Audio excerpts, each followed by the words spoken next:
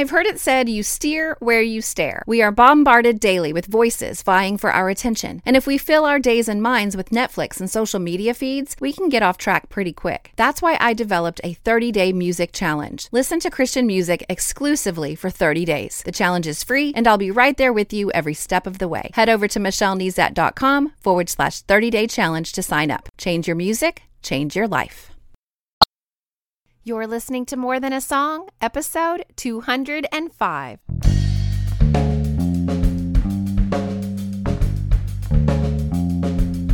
Hello, and welcome to this episode of More Than a Song. My name is Michelle Nezat, and this is the podcast dedicated to helping you discover the truth of Scripture hidden in today's popular Christian music. My goal is to teach you to connect portions of God's Word with the songs you're singing along with on the radio, to help you meditate on truths that will transform your way of thinking and ultimately your life. Oh, I am super excited about this week's podcast. My heart is for God's Word. And if you've been a listener for any length of time, you know that. And music is powerful, but it's most powerful when it points us to the very words of God and then reinforces what we've been studying. And the beginning seeds of what eventually led to this podcast included epic failed efforts on my part to put Scripture to music. I wanted to teach my children the Word of God, and I knew that through lyric and rhyme, it could be hidden inside their hearts for life. The problem is, all my efforts ended up sounding pretty lame because putting specific scriptures to music is hard to do. And then one day God showed me that He already wrote the music through the efforts of others, aka the Christian music industry. And my job is to help you make the connections between the songs that you're already listening to and the scripture that hopefully I can inspire you to read. So if you're curious about the story behind this podcast, you can listen to episode 1 or episode 122, where I really unpack where it all began, right? So, but contemporary Christian artists are writing and singing the songs that become the soundtrack of our lives. And I have to insert a huge warning here. Don't let the music be the only voice. It's an incomplete message.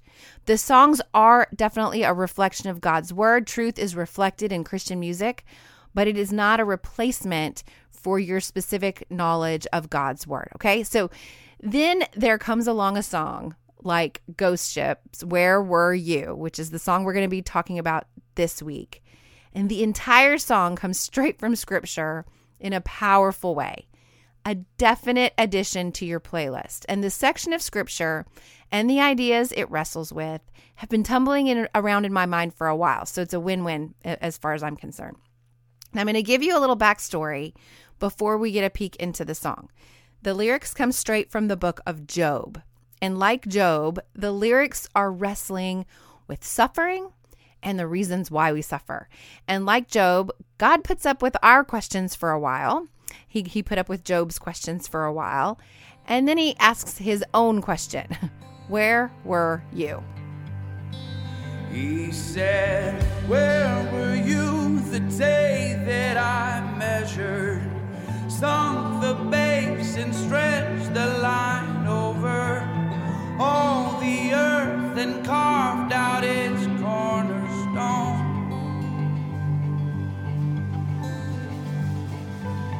Where were you the day that I spoke and told the sun to split the night open, called the morning dawn with its light to show? I have to cut off the song because it will continue to build with questions that come straight from the last few chapters of Job. It builds, the song builds, and the chapters themselves build, much like God's questioning of Job builds. But I'm getting a little bit ahead of myself. So if you've never read Job, I'm going to give you a big picture recap here, but there's no better resource in my mind then the Bible Project Read Scripture series. These are videos available for free on YouTube. I'm going to put a link to the video in the show notes. You can find each week's show notes where I will often link to additional resources, and then I jot down the notes for you because sometimes you're listening to podcasts and doing other things. And so you can always find my show notes at michellenezat.com/that week's episode. So this week's show notes can be found at michellenezat.com/205.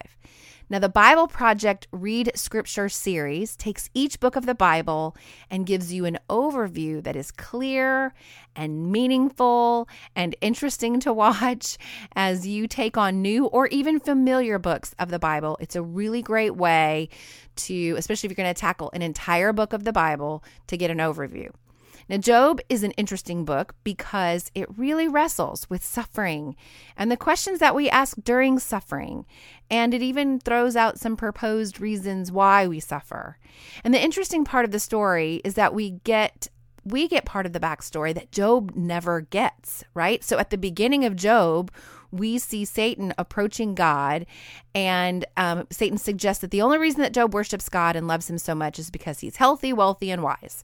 And he proposes that if God takes all of that from him, if God stops favoring him, then Job's trust and worship of God will evaporate.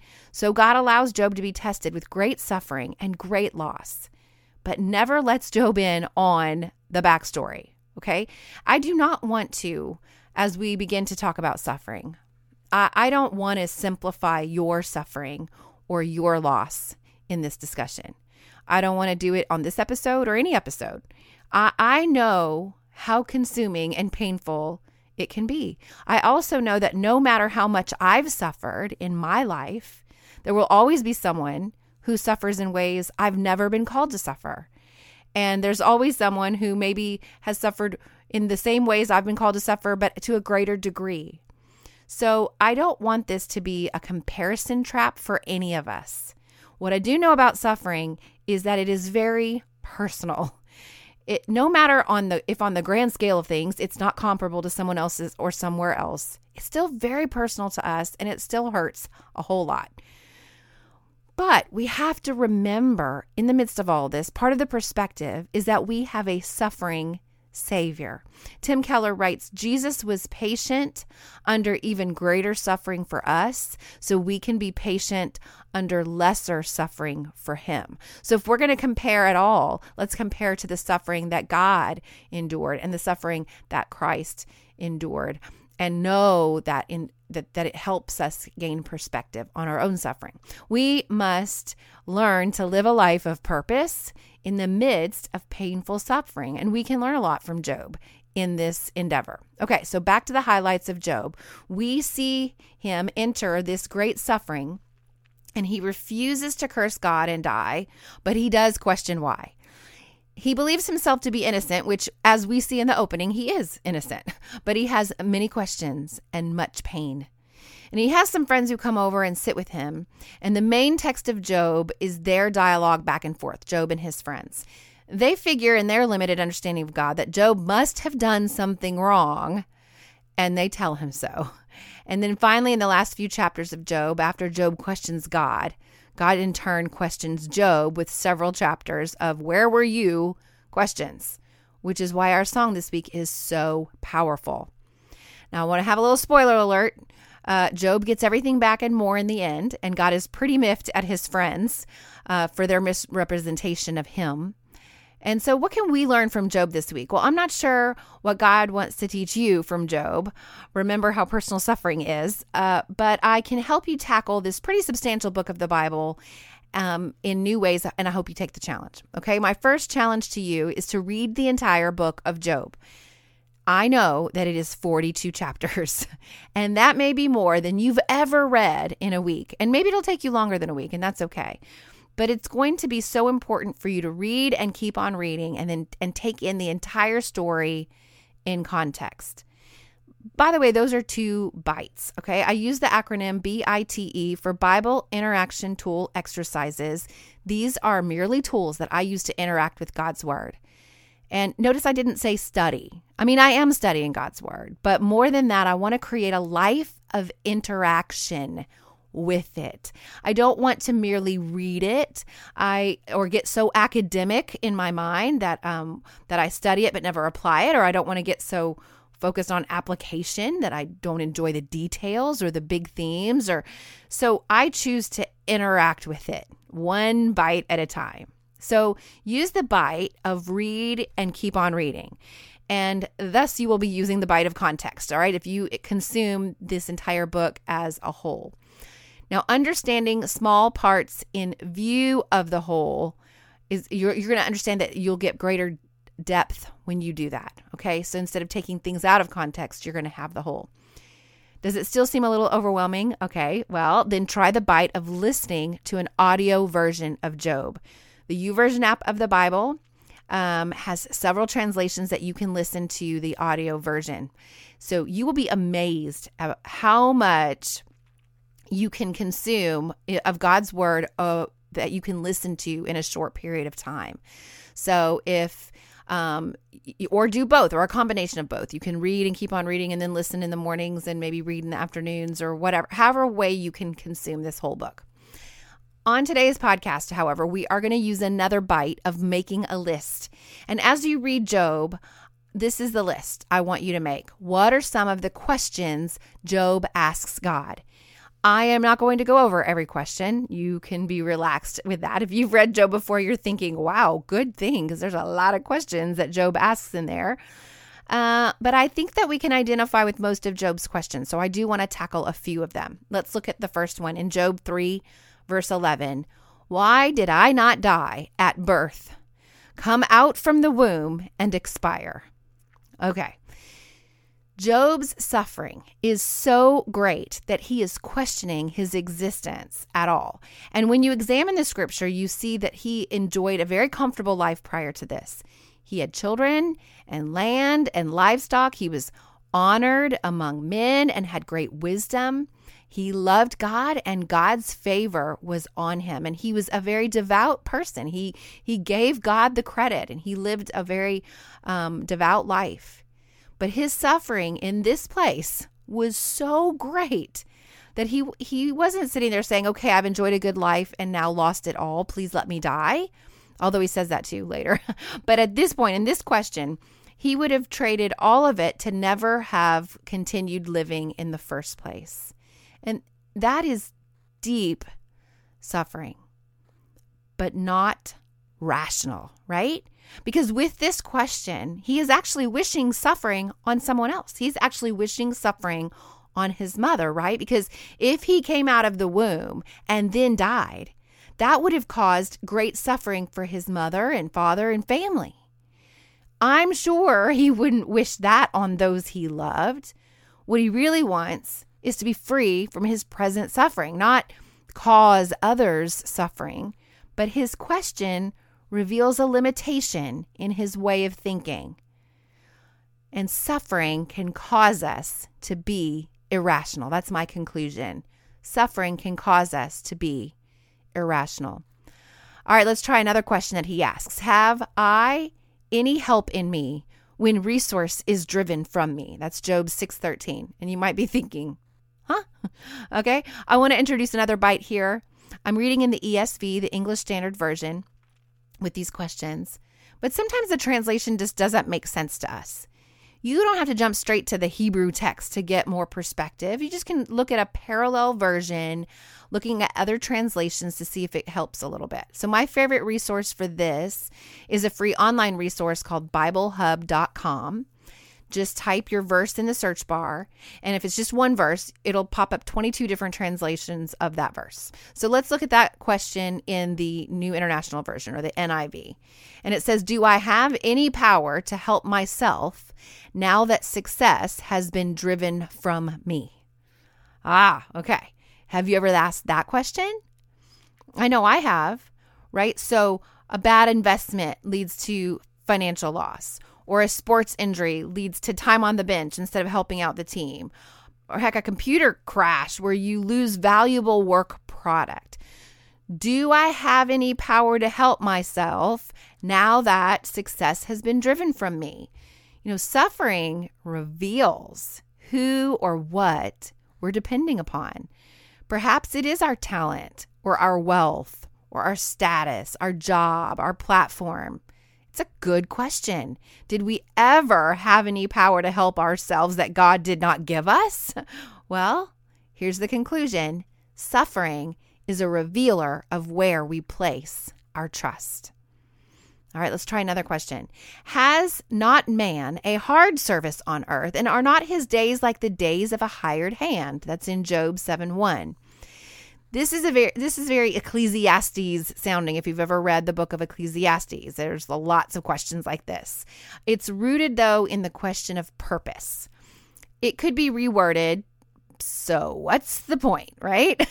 The underlying argument is you're born, you work, you suffer, you die, as if our value is only tied to the work that we can perform. If we don't get a good handle on this type of question, we will actually continue to suffer in areas of our soul, in addition to the other areas where we might endure suffering, like a physical pain or emotional or relational pain. In the Westminster Shorter Catechism, the question is asked, what is the chief end of man? And the answer is to glorify God and enjoy him forever. So we glorify God in our work. It's not pointless. It can be fulfilling. But when it's our identity, it's never enough. All right? So here's the conclusion. Suffering digs up the root of where we've placed our purpose. All right, and here's another common question when suffering. Job chapter 7, verse 20. Why have you made me your mark? I asked a friend recently, she hasn't been a believer for that long, what did you think of God before you placed your trust in him?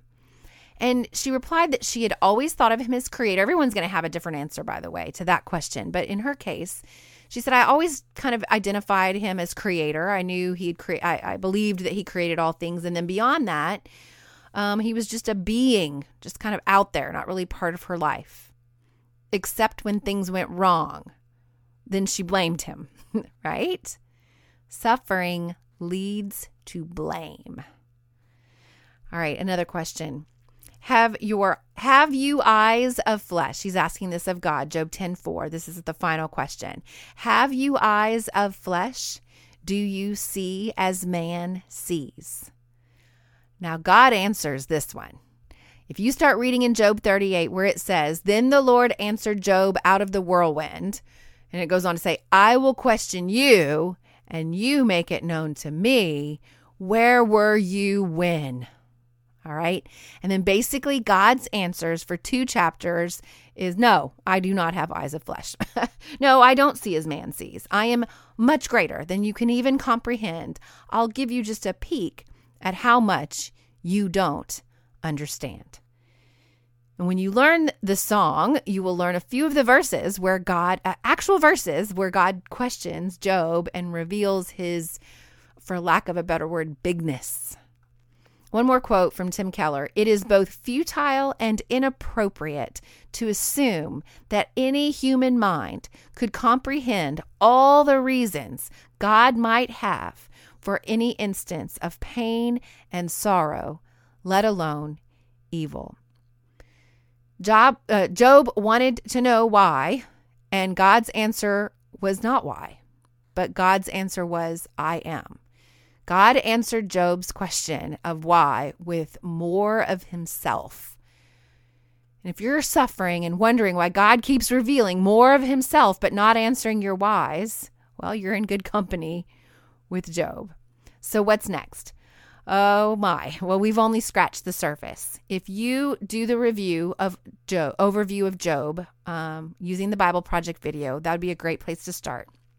Then read or listen to Job all the way through, and then go back and consider the nature of Job's suffering and what it brings out in him. Use the song to remind you of God's response in Scripture. And then finally, Job and our song come to the same conclusion. I spoke the things I did not understand, things too wonderful for me, although I had no right to ask. My God knelt and answered me.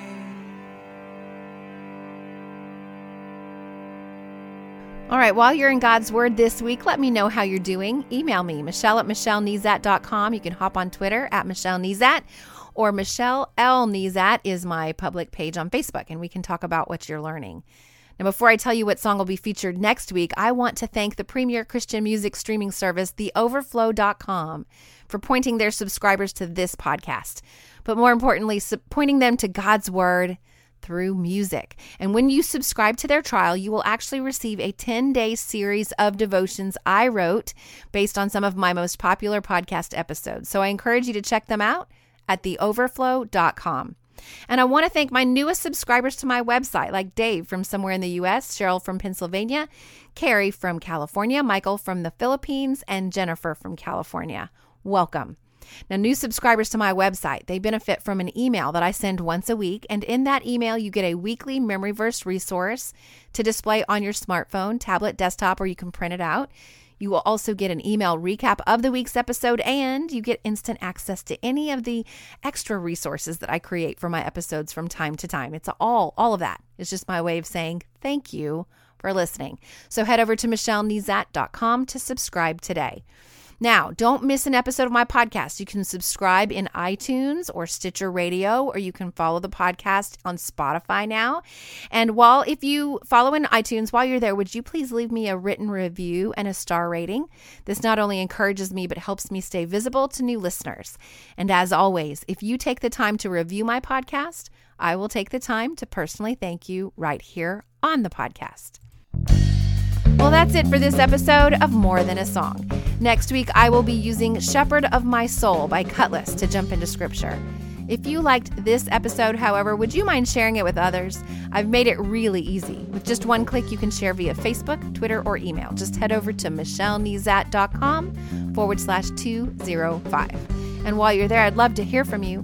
Click on comment to join the conversation. Until next time, take time to meditate on God's Word and consider His ways.